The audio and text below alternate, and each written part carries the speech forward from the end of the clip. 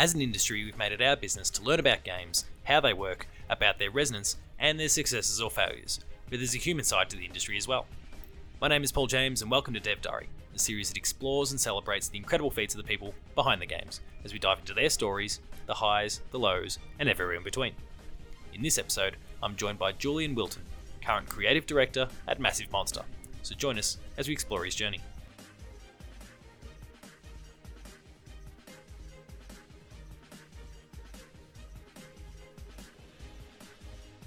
So today I'm joined by Julian. How are you? Hey, how's it going? Pretty well, actually.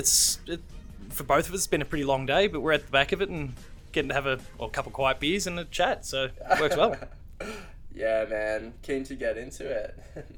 So, you are the creative director at Massive Monster, and we'll certainly get to that shortly, but this is Dev Diary, a series where we talk to developers from all around the industry about their experiences through the industry so far. They share their stories and different bits and pieces from along the road so far. But before we get to all the Massive Monster stuff, we'll rewind back to the very beginning. What was your first gaming experience that you recall? Oh man. Yeah, we're going right back. Getting straight into it. All right. Well, oh man. Well, my granddad used to have a pretty cool. I think he had a Sega Genesis, and he'd always I don't know how he'd get him. I think he'd be at the pub or something, and he'd just be having beers or whatever, and there'd be some guy that came in and would sell him games on the Sega, and he'd just buy them for us for when we came over, and kind of he'd always have new ones for us when we came over. So played a lot of good ones there. Lost Sonic. I'm sure a few duds along the way as well. Yeah. It's just a constantly rotating. So a bit of that. I think, I feel not super in-depth backstory of my gaming, but I did that. I played a bunch of Railroad Tycoon on Windows 95. I bloody love that. That was good. all those old Tycoon games are gems, so you're onto a good one there. So good. I always kind of played games a bit, and I never actually thought I'd be making them, so this is pretty fun. So, was there a particular game that you played along the way that made you think, oh, hang on, this is a thing that I'd like to do? Or, how did you eventually kind of find that pathway into developing games? So I think me and my friend were playing this weird online game. I want to find it. It's it was something kind of quite trashy, but it was quite in depth, and I kind of noticed it had the source file for the game or whatever, and I kind of went in and I saw that you could kind of change out the sprites, and that's kind of a weird entry point into games, I feel. But I was oh whoa, this is so cool, you can kind of actually change the stuff in the game. But that's that old school modding pathway that so many older developers, people who've been, well, Tim Willits and all those sorts of guys that I've spoken to over the journey, that was their entryway, where they were just kind of fooling around with games, realised that they could do it themselves. So it's more, for you, I think it's just more of a modern take on that, I suppose. So kind of I was to me and my friend, I'm let's make a game, let's do it or whatever. And I was all right, well, I'll do the programming, you do the art or whatever.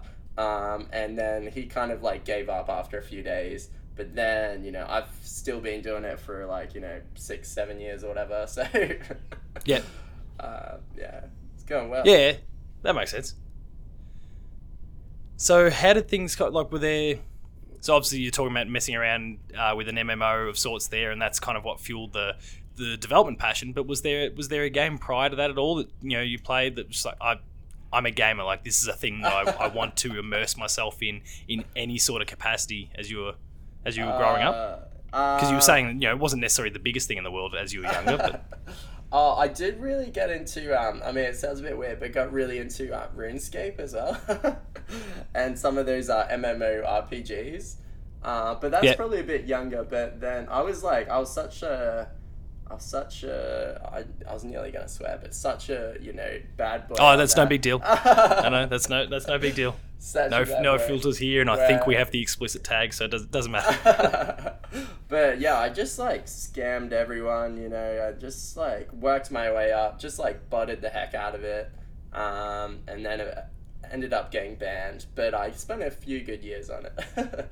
But I think that really, like, I don't know, kind of gave me quite a, kind of like saw a bit behind the scenes of like games getting developed, and you're kind of like playing something that someone's kind of working on still, and you get new updates and stuff like that. Which kind of adds, it kind of makes you realize that there's people working on this and stuff like that. But yeah, in terms of like games as well, I remember like Sonic being quite like whoa, this is so cool, and just spending ridiculous amounts of time on that. Yeah, I feel like yeah. No, that's right. There's a few things we got in common there in different capacities. So some solid choices. Nice. So how did the journey then actually begin in terms of getting into game dev? There's quite a few, I guess, little mobile and other similar sort of games that you'd messed around with over the journey there, either web-based or mobile-based experiences you'd been working on. But where did everything first begin? So it was with Flash games, like definitely a Flash game OG. Just like really, started really getting into like as I started, messing around with this thing, and I was like, oh, I'm gonna make a game or whatever. I started with like in C+, and it was just like awful, and I was really bad at programming, so I was like, what else can I do? So I started like drawing stuff, and then I kind of made a few games with that by just kind of like I just like download people's existing games or whatever, and I just change the art on them and stuff like that, and kind of just take other people's like source code for stuff, kind of reskin it a bit, and then I think I did one, and it kind of made like $50, and I was like, whoa, hell yeah, like 50 I can make money out of this. I started making money from the Flash games, and I think it was like the perfect time because there was like kind of like a Flash game boom area, and I think I was probably like maybe getting into it around the middle of that, so kind of had like a lot of success early on just with kind of like some trashy games I made. What were the sort of things that you were putting out there? Maybe some of our listeners might be familiar with a couple of them, for all we know. I don't know. Well, so I mean, Super Revenge Pals was actually originally a Flash game, but that wasn't so the first main big one I did was called like Angry Bees, which was actually just a rip off of another Flash game, but like that's what you did in those days. You just kind of like you take someone else's game and you kind of like change it a bit, make your own version of it or whatever. But if you knew how much money they got for it, you'd be like, oh, well, if I make something similar, it might be worth similar value, which kind of worked some of the times. So yeah. Good. I think I made that when I was like 17, and it made like $18,000, and I was just like, what the hell? So it definitely kind of like from that point on, it kind of like just pushed me on the path of like to keep making games, learn more about it, and exactly. I mean, I was still doing mainly art at that point, even though it wasn't that good, but I think there just wasn't that many, there must just not have been that many artists in Flash games at the time, because I managed to get jobs somehow. Oh yeah, okay. Well, you obviously at one point there you did a little internship at Soap Interactive, is that right? Yeah. That kind of mostly focusing on concept art and the like. Was that about right? Yeah. So I mean, I was pretty bad still at art when I was there, but they had just got some government funding for over the top tower defense, or OTTD. Yes. That's when the Australian government was like, oh yeah, maybe we'll fund games, and had like a $20 million fund. And then later that year they cancelled it. But in typical Australian government fashion. But so that was like really good. It's really nice of Ash to bring me on, and I still like see him all the time actually on expos and stuff like that. So like it was very valuable experience, I think. Yeah, you would. All the guys at SMG are fantastic. Yeah, guys they're and girls. Great. They're so good, very talented, and they're doing great things at the moment. So it's cool to see. What did you kind of pick up from that time, I guess, that then you brought with you as you moved into the Corrupted Games era, and obviously it was your own little startup there, and you were working on these web and mobile games and some freelance work. What did you kind of bring with you from that period there, given it was about a 4-month stay. Is that about right? Give or take? Yeah, I think it was like 150 hours, which I was doing like uni at the time as well. But yeah, I think it was pretty rough internship actually, because like it was in the city and I live like 2 hours away from the city, so it was kind of like 4 hour commute every day to get there. Yeah, okay, that is rough. 4.5 hours, I think, like after you walk a bit and stuff like that. So I'd literally go and then I'd work and then I'd come back and go to sleep and wake up and kind of do the same thing. So it's quite rough, but it did really like, teach me kind of like the professional context of kind of yes. like how a studio runs and like actually, kind of reporting to someone and kind of just some of the process of how games get made, I guess, which I really didn't like. I just had my own context of before. Well, because you've just been modding bits and pieces and kind of taking something that was established and tweaking with it. So, yeah, it's a very different, I guess, approach. Yeah, so, I mean, they were an ad agency then as well. So, I got, like, a lot of inspiration to kind of, do a lot more kind of, like, businessy, kind of, like, advertisement kind of interests as well from that, I think. Yeah, okay. I guess that's a whole range of different experiences then that I guess would put you in pretty good stead going forward. Yeah, definitely. Should have done more. Oh, okay, right. What do you feel like you're still missing now from that period? I did maybe apply you could have spent more time back in the day. I applied for some other internships at like Adult Swim and stuff like that because I knew someone there. And I was like, oh, come on, but never got it. It's really sad. But I feel like I'm too old now. They won't let me come there and work for free. Intern, you've done far too much already. Get out of here. But obviously, yeah. So you went through that period where you were, with Corrupted Games, and you were working on a whole host of little titles there, and what was that like? I guess in the end, because there's how many did you end up putting out in the end? I think I've done like 17 games. I'd have to have a look, but I mean, some of those are like kind of game jam games and stuff like that. But like, I feel like that's not even that many. Like for Flash games, like I know. The other guys in Massive Monster, they've done quite a lot. I think together we've done like over 50 all up between us. No, there's one guy that's done like 100 Flash games. I'm just like, what the hell? And they're all Where like do you get the time as well. And I'm like, well, you're mad. So I mean, I did Corrupted Games for quite a while. That was just me basically. And that was kind of like my branding. I don't know. I was trying to be like way more serious than I was. I think I should have just been like, because I guess that's what everyone else was doing. So I was like, oh yeah, I'll just make a company name up and stuff like that. But yeah, I always worked with. I'd kind of go on the Flash game license site or like Newgrounds and stuff, and try to find like other people doing projects or kind of like do some concept art and say like, oh hey, I want to make a game like this. Does anyone want to come make it with me? Stuff like that. And that's kind of how I met Jay Armstrong actually, and he was kind of the programmer on Super Adventure Pals, and he is the kind of main programmer at Massive Monster. It's interesting how these stories can kind of all begin in kind of weird different places, and then you end up following each other into new ventures together. Because that obviously that period there, about 2012 through 17 with Corrupted, then eventually kind of merged into what you started doing with Massive Monster from about 2015. Is that about right? Yeah. Give or take. What year is it? Oh god, yeah. We're 2019 these days. I guess we have been around for a while. It just like took us so long to make those first couple of games, so that's why I feel like we've been around for a while, but we haven't done too much yet. But these things take time. You're learning your craft, I suppose. Yeah. Oh yeah, we've learned so much. Like, it's crazy. Like for a couple of Flash developers to like making console desktop games, like. Yeah, it's been a big learning experience. Now, you've obviously mentioned Flash games and Newgrounds, and I guess I see a little bit of that in some of the titles that have come out through Massive Monster, whether it's Unicycle Giraffe or then Adventure Pals, like we've discussed a couple times so far. Would it be fair to say that sort of style and content is still a major influence in all the titles you make these days? Yeah, I'd say so. I think Yeah, I mean, it's one of those things where it's kind of like the Flash style is kind of like, there's a few people that kind of do that kind of cartoony kind of style in Flash, which is quite recognizable.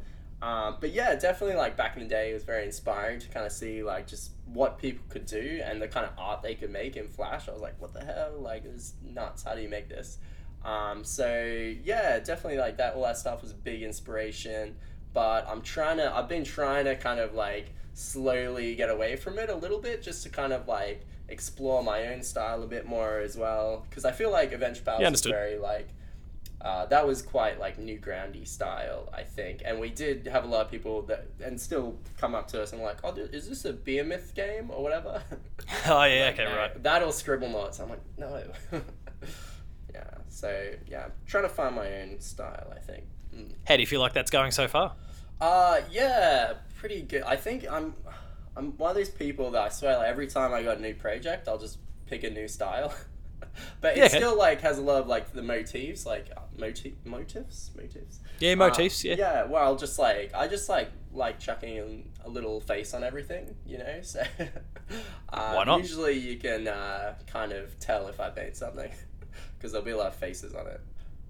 Well, I mean, there is kind of a thread between the likes of Unicycle Giraffe and Adventure Pals. Firstly, the giraffe aspect, but then obviously, yeah, like whether it's the animations in the face or whatever, like you can see that connecting thread between those games. To use them as the examples, how did that Unicycle Giraffe idea come along in the first place? Because that's, I mean, for anyone who's not aware, that's a mobile game that's out there. Mm-hmm. But how did that kind of come about? So it was actually part of my final assignment at uni. So I was kind of like my thought process was I wanted to kind of explore some more experimental gameplay and also kind of explore hardware-based games. So like using Arduinos and stuff like that, and just kind of make something weird. Yeah, understood. So that was the original goal, and also to kind of like learn programming and learn Unity because I'd done like some visual scripting before in a thing called Stencil. I made a game in that, but like I wanted to like, I don't know, learn how to program, learn how to use Unity. So I started doing that, and yeah, it just kind of like took ages. Originally it was going to be a giraffe skateboarding game, but I couldn't for the life of me figure out how to make that happen. So I was like, I'll just instead of having two wheels, I'll just have one. And then I was Keep things simple. Well, yeah. And I was like, oh, this kind of looks like a unicycle. So just made a unicycle, and then yeah, that's how it came to be. But yeah, I wanted to like do everything myself on it except for the music. And yeah, it went pretty well, but it kind of took for ages as well because I'm not used to having like direct influence on the game design as well. I think usually like being the artist, you can kind of just say what you want, and it's kind of up to the programmer to kind of make that fun. Whereas, pick it or choose it if they want. Yeah, you're like, well, you might give a good idea, but it's not like fun until it's like someone has to program it and see if it actually works and kind of iterate on it. Yeah, it makes sense. So yeah, it was like a big kind of like game design challenge as well. Like, oh god, how do I make this fun and how do I make this work for mobile? Which was pain in the butt. And so, was the plan always mobile in that particular case, or was that something that just, I guess, throughout the development, as you started to see how it was coming together, that made sense that it fit that platform? Yeah, I think originally it was the main goal was just kind of creating a interactive installation kind of thing, actually. So I set up for the grad show or whatever. I mean, I wanted to do more to it, but basically had like a little arcadey box with 2 buttons on it, and then there was like a little motor that would move around the giraffe as it moved in game. And that was, so that was quite fun. But then I was like, I should probably do something with it. Just try, make some money with it if I can. And just, I was like, I'll just put it on mobile. Well, if it's a good idea, why not? Yeah. Well, I kind of thought that hopefully should have some potential. So, yeah, gave it a go. You're happy with how it all, panned out and how it was received? So, I mean, with the project as well, I was kind of trying to test out a kind of also different approach to making games where it was kind of like, I mean, it started off with, just exploring stuff, but then I tried to just like double down on kind of making something with quite an interesting hook or like just like a very unique experience. So, and kind of like trying to embed the kind of marketing in the game, so that if I could just show someone a trailer or even just say the name, they'll be like, they're quite intrigued into it. Yeah, that's to understand. That makes sense. Yeah, so I think it, I mean, financially, it didn't go well at all, but it was good experience to get, on Google Play and Apple and stuff like that. And I kind of made some contacts, kind of Google and stuff through that, which is really cool. And they kind of like helped me out a bit, which is like to be like for a first game, like that's great. Like they kind of helped me out. They featured the game and stuff, but it was really poorly optimized because I have no idea how to program properly.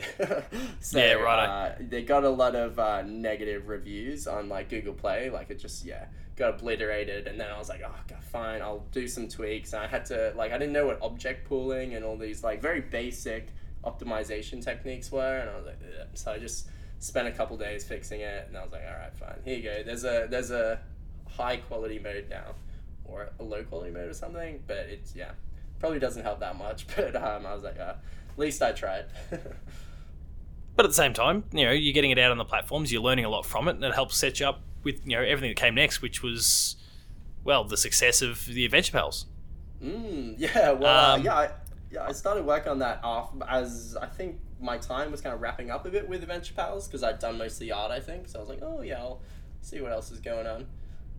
It was good timing. So there's obviously, and we need to dive into this, the theme of a giraffe across the board in both games. Was there, or are we expecting to see more giraffes in future projects for starters? There'll always be a giraffe. Don't you worry. Good. Giraffes and bees. I think they're my favorite. So I'll always try to sneak one in when I can. Yeah, awesome. Yeah. One project I'm working on won't have any, unfortunately, but that's just because I've been helping on it, so it's fine.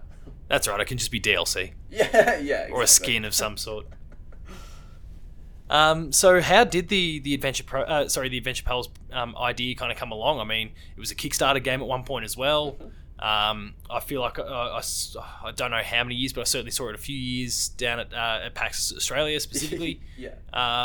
And I was like, I latched onto it the very first time. I think was it one of the 5 or 6 in particularly. I can't remember which year it was. It was one of the 5 or 6 that got spotlighted as well. Yeah. We're in the indie showcase. Indie showcase. Yeah, that's it. I think that was probably like 2 or 3 years ago. Yeah. It's probably 3 years ago. Yeah, we've shown it like 3 times or something. I think 3 or 4 times. So shown it quite a few times. But yeah, Adventure Pals. Were you asking how it came along, sorry? Yeah. How did it come about? How did it come along? What did you learn from that time? Yeah, for sure.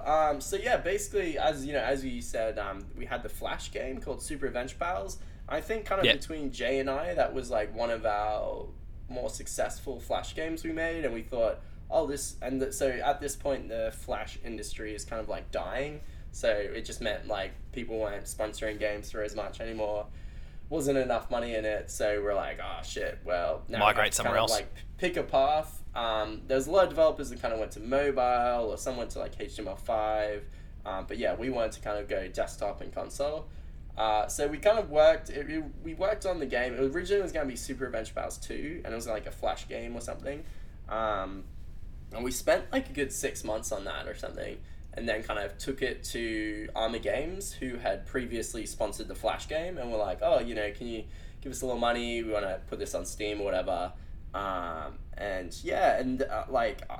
The pitch that we sent, I look back on it and it's so bad. But I think because we had that relationship with them, and they were kind of interested in doing the same thing, kind of moving to like, desktop and console, and we'd made a bunch of games before, they kind of just trusted us with it, which was good. But little did they know it would take another 3 years till it would be out, even though we said it would take 6 months. But, I mean, that said, it worked out pretty well. Yeah, it worked out in the end. But I think, because they were new to it as well, so they didn't really know, and we didn't really know what we were doing. But as soon as we got that money, we kind of actually we took it out of Flash, because, like, I don't know if you played any, like, Flash Steam games, but they're usually quite... A few over the journey, yeah. They're quite bad. Like, we weren't using like Air or anything, we're just in Flash still, and it was just like, well, it was like chugging up already, so we had to move to like Hacks OpenFL, which was like a big old pain in the butt, and we did that Adventure Pals and Never Give Up in Hacks OpenFL, which is like this weird like programming language thing. It's a big pain in the butt, and then I worked on that for a bit. ran out of money again, so had to do a Kickstarter. And then I kept on working on it for like a good 3 years, and then boom, game. I mean, that period with the Kickstarter, and it got over the line. Like you got the money you were looking for there. But what's that like when you've got a Kickstarter up and running? And is it the sort of thing where you can't help but just constantly watch that number, and you just, like almost every few minutes you're just refreshing it to see if it's crept up, that sort of thing? Because I personally experience that when I see podcast numbers every time an episode goes up. I'm constantly, come on, refresh. Come on, someone else has got to have downloaded it now. So I'm sure there's got to be a similar sort of idea when it comes to your Kickstarters, but probably on a higher sort of level because there's actually a financial aspect to that too. Yeah, for sure. Definitely that like first day when we launched it, like every hours, every couple of minutes, I was like, checking it out or whatever. But I was gonna say every hour. You're more patient than I am. I think I tried to like hold off a little bit because I'm like, I mean, Kickstarters are a big pain in the butt. I wouldn't advise them too much, or because like we probably spent a good month kind of preparing the kind of video and stuff like that. And I think Kickstarters can go great if you kind of like have that early success and you're kind of making something that's quite kind of like distinct, and it's going to be for like a Kickstarter audience, where we were kind of like doing a platformer game. Like people have seen platformer games before. It had some cute like characters and stuff like that, but it wasn't really the Kickstarter audience, I think. So we just spent a month just like yelling at people, being like, "Oh, please give us money," and then we kind of just made it at the end. So. Hey, you got over the line. It helped fuel things, and of course the game came out and was brilliant. I was talking to you before we started recording. I picked it up when actually, did I pick it up or did I get a code sent to me? I can't remember which one it was. I think I might have bought it myself, but I did not mess around in chasing down that platinum trophy. So I was totally on board with everything that you guys put together in that game. I thoroughly enjoyed every moment of it. It was an excellent product. How does the idea come along though? Where you've got Pet Rock and the giraffe and like, how does that all come about? Like, I thought it was hilarious playing it the whole time. Like, I thought it was brilliant. But I think where does that all come from? Originally, I feel like most of my backstories aren't that exciting. Basically, I just drew a giraffe and I was like, oh, let's make this a game. And then I was like, I think I drew a rock as well. I just drew some random stuff and put a face on it. And then I was like, oh, does anyone want to make this game? I gotta find the concept art for it. Yeah, it was just like, I didn't even know what the game was. I was just like, oh, let's make a game with a giraffe.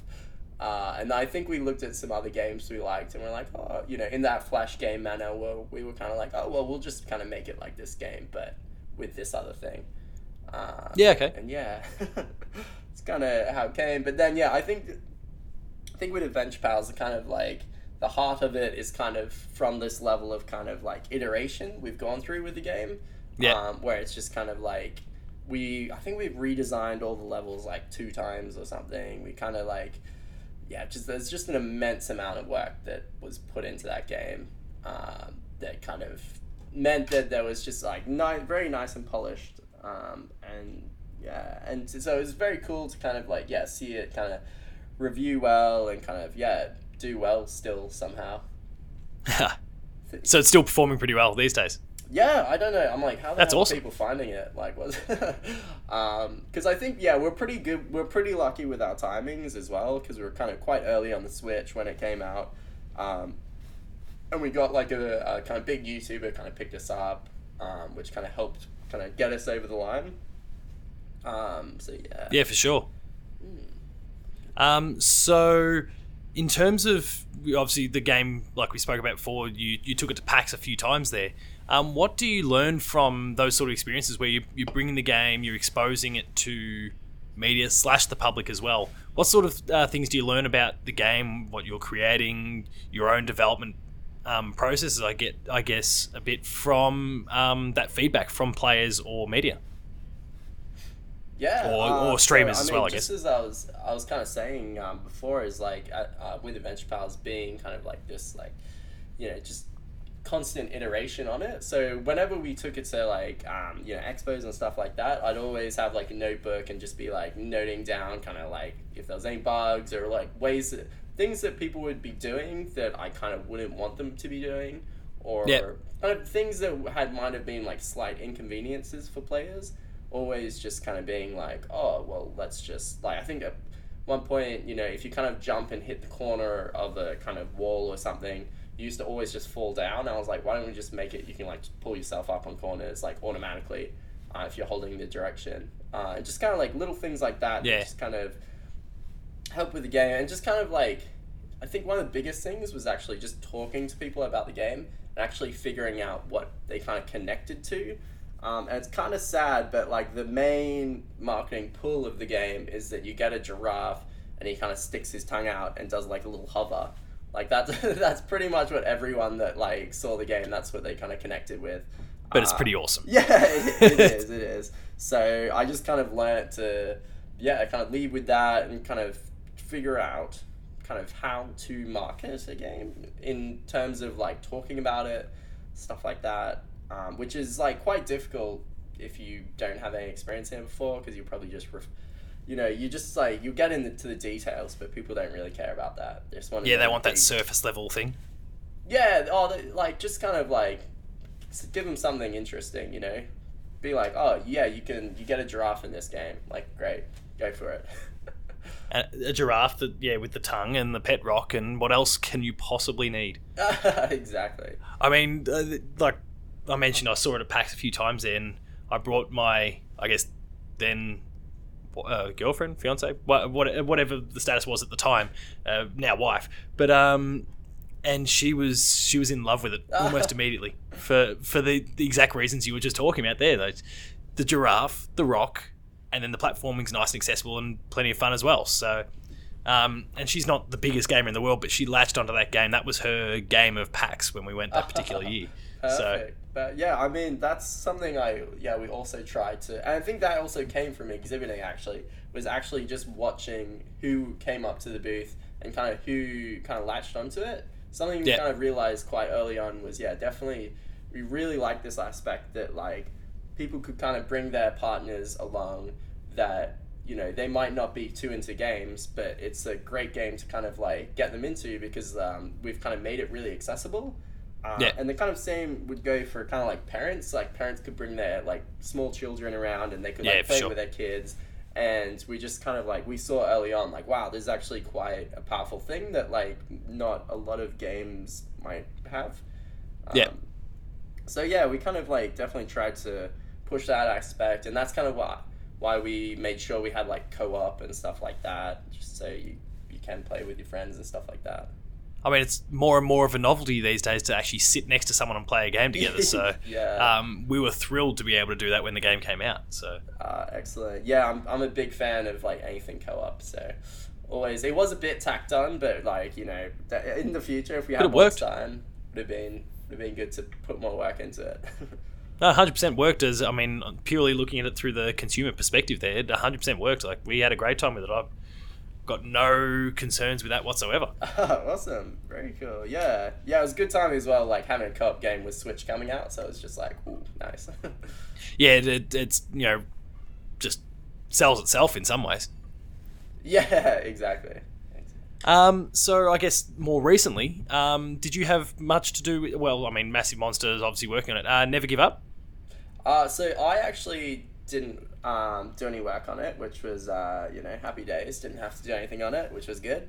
But yeah, so the other two guys in the company, Jay Armstrong and James Pemain, or Jimp, that he goes by. So yeah, the other guys have been working on that project pretty hard. We both kind of worked on it and kind of like, they did some work and kind of I worked on Adventure Pals or whatever. But yeah, those like, so we launched that on last month on the 13th or 15th or something. Yep. And yeah, so it was like very exciting to now have like 2 desktop console games out. Personally, like the game is like very difficult. So for starters, it's like not my type of game because I made Adventure Pals because I suck at games. But yeah, it's actually like, and this is the polar opposite in a lot of ways. Game. Yeah, yeah, exactly. And yeah, but yeah, they've done like they ended up doing like a great job on the game. It's got quite well reviewed and stuff as well, which is good. Yep. Unfortunately, the sales haven't been too big, but I think that kind of inherently goes back to the kind of the marketing of the game, which it doesn't sell itself as easily, I think. Do you feel like part of that is because of like how hard the game can be, that can also be a dissuading factor? So to give some context as well, so Never Give Up's actually also a sequel to a Flash game, called Give Up. So I think the IP is owned by Armor Games, and the idea, like, so they did Give Up 2, which was a Flash game, and pretty much like all the big YouTubers played it. So they kind of thought, oh well, we'll make a desktop console version, and they'll hopefully pick it up again. So we were originally kind of like contracted to kind of like make a level editor and stuff like that. But it kind of slowly progressed into us actually doing everything on the game and kind of, yes, doing a buttload of work on it. Yeah, okay. But at the same time, valuable sort of experiences, and I guess what it's allowed then, if you weren't directly working on that yourself, and I know that we can't talk about this in any great depth at all, is it's allowed you to work on the next project, I guess. Game 3.0, that's what we've been calling it. But yeah, I mean, it's still very early days. What I can say about it is that, it's been quite interesting actually trying to come up with a new IP. Because we all work remotely, so Jay's actually in Malaysia at the moment, and then Jim's in the UK. So yeah, it's just like we've gone through like 3 or 4 different ideas, but we've actually finally settled on one, and we've put like quite a bit of work into it. But I mean, to be honest, we've only like finalized some of the stuff, like, 3 weeks ago, a month ago. So we're cramming right now to kind of get something for PAX Australia.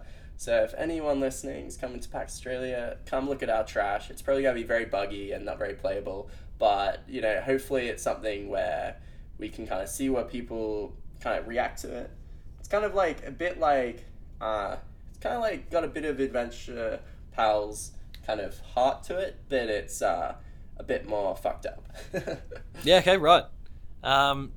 In terms of the brutality, like, are you going to be are we getting our asses kicked again like with Never Give Up, or no? It's just got like a lot more like darker themes. Yeah, okay, right. So yeah, because I think with Adventure It's Pals, an evil giraffe this time.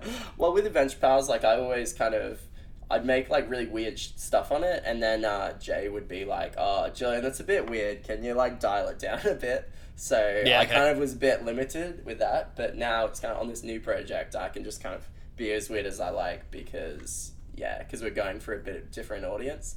So yeah, should be good. Well, listeners, 100% make sure to get down to, if you're going to PAX Australia, make sure you get down there, look for the Massive Monster name and the to be announced game. Make sure to go and give it a crack and give them all some feedback. Lots of positive stuff. Yes, please. But I guess as we start to wind things down a little bit, let's kind of, I guess, focus back in on you a little more specifically again. Who kind of inspires you in this industry? Are there particular people in the industry that you look up to, or that kind of drive you a little bit to make games in a certain way? Is it some of the people responsible for all those Flash games and at Newgrounds and all them that kind of drive you, or? Yeah, definitely. I think a lot of inspiration. I have a lot of kind of respect for a lot of those old Flash guys. So there's some guys called like Juicy Beast that have always just been like, they were kind of making like the best Flash games back in the day, and they're just very talented bunch. Kind of like Berserk Studios as well. They used to make a bunch of ones. I actually just like hung out with them the other day at PAX West, so that was awesome. Awesome. So yeah, I think so. Yeah, it's quite interesting to like follow these guys' journey, because I guess they're coming from the same place we came from.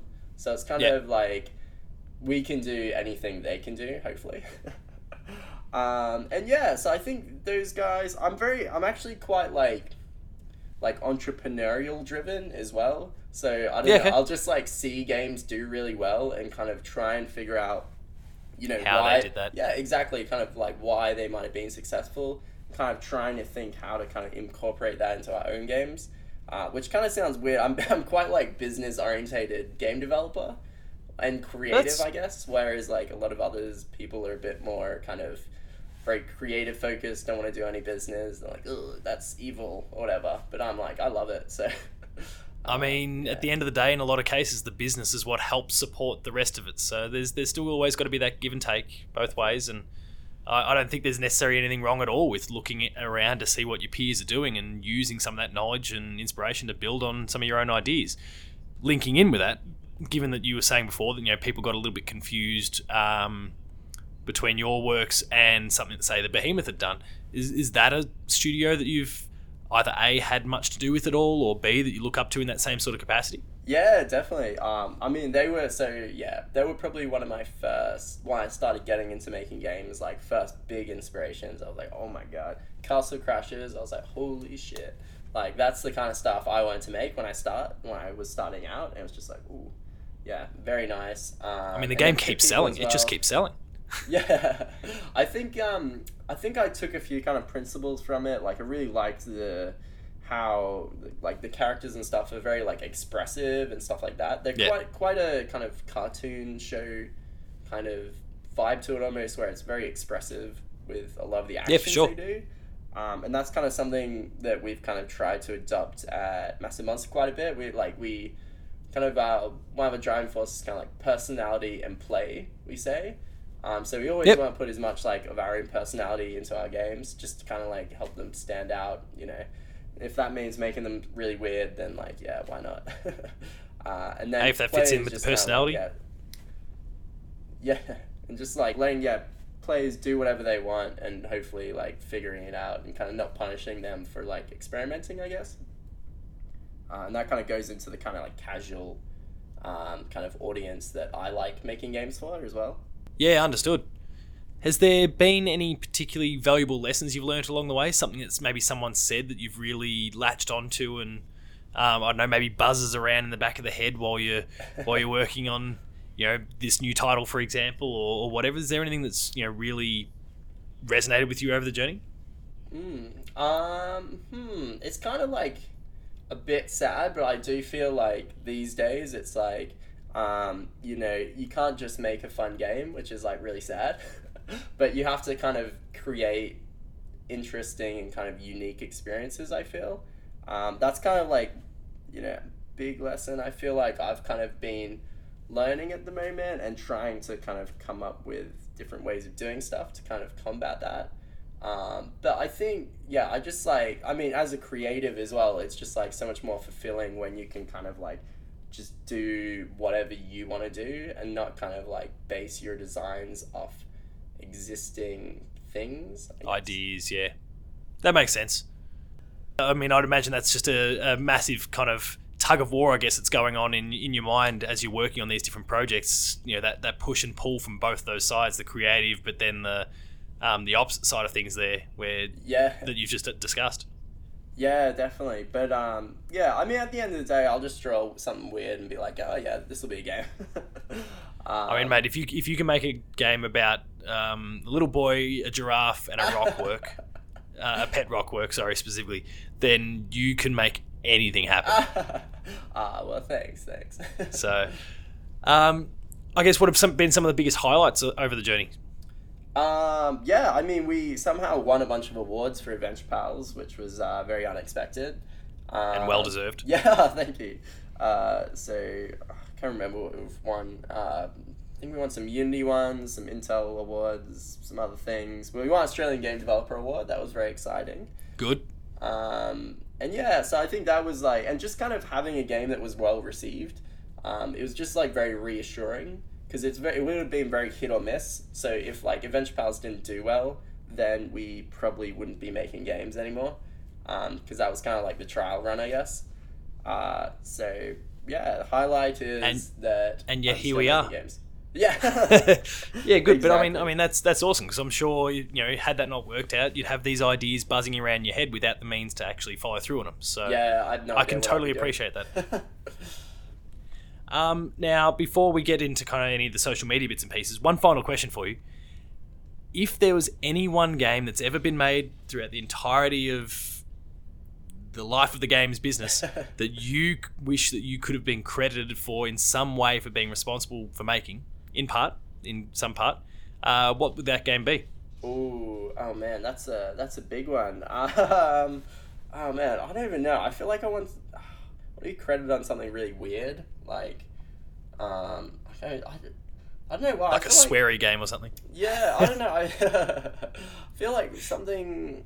I don't know why, but like Worms comes to mind. Just because I feel like it'd be fun to just be like, oh yeah, I worked on that Worm game. I don't know. Worms is pretty awesome. Yeah, like I don't know. I think it's a pretty fun game, but just like the idea of kind of being able to tell someone something and they're like, oh yeah, I love that game. Like, because it's always funny when I'll say, oh yeah, I made a game, Adventure Pals or whatever. And it's a very rare occurrence that someone will be like, what? I love that game. Like, but when it happens, you're like, oh, whoa. Thank you. I mean, I would have been one of those people if I didn't reach out to you first. So yeah, I guess something that people knew. Maybe that or The Sims. I think The Sims would be funny because you could kind of just you could do whatever you want in it. You kind of create scenarios in it of what you want to do, which could be fun. You'd want to be the person that said, hey, I was the one that allowed you to take away the ladder once you'd put them in the pool. Yeah, exactly. Exactly. Or take away the door when you put them in the flaming room with the ovens on fire. I would have been the one to program that, yeah. Yeah. Perfect. Yeah, that would be my credit. On the credits, just made all the stuff where Sims can die. So I guess as we wrap things up now, kind of all the social media bits and pieces, if anyone wants to catch up with what you're doing, learn more about the games, learn more about Massive Monster, where would they be best to go? So you can just go to our Twitter, or our Facebook, or our website. So if you go to massivemonster.co, you got all our links there. You can check out our stuff. You can give us some money, whatever you feel like doing, You've got some great games out there. They're all well worth supporting. So, yeah, go and give it a look. And if they want to catch up with you specifically, where would they be best to go? So my Twitter is Corrupted Games because it's quite old, and I want to have to update my business cards. But there's only one R, so that's the trick. Or I don't know, you can probably find me. Just Google my name or something. Yeah, won't be hard to work out. Julian Wilton, go look it up on Twitter. You'll find him, as I did in the end, fairly easy. Yeah, there you go. So the proof's in the pudding in that one. Julian, it's been awesome to have you on the show today and sharing your stories so far, learning a lot about the games that you've made, and I think I can speak for everyone who's listening today. We're all looking forward to seeing what this new game is, Game 3.0, what that looks like when it gets to, hopefully, PAX Australia in just a few months. Yeah. It's in a month now. Jeez, gotta. Oh Jesus, yeah, we gotta are get too, back aren't we? to it. Yeah, right. I bet we better stop this. No, thank you very much for coming on board and sharing your story today. It's been really very much appreciated. Oh well, thank you very much. I really appreciate you having me on, and yeah, it's been fun. And listeners, as always, thank you very much for joining us. We'll see you next time.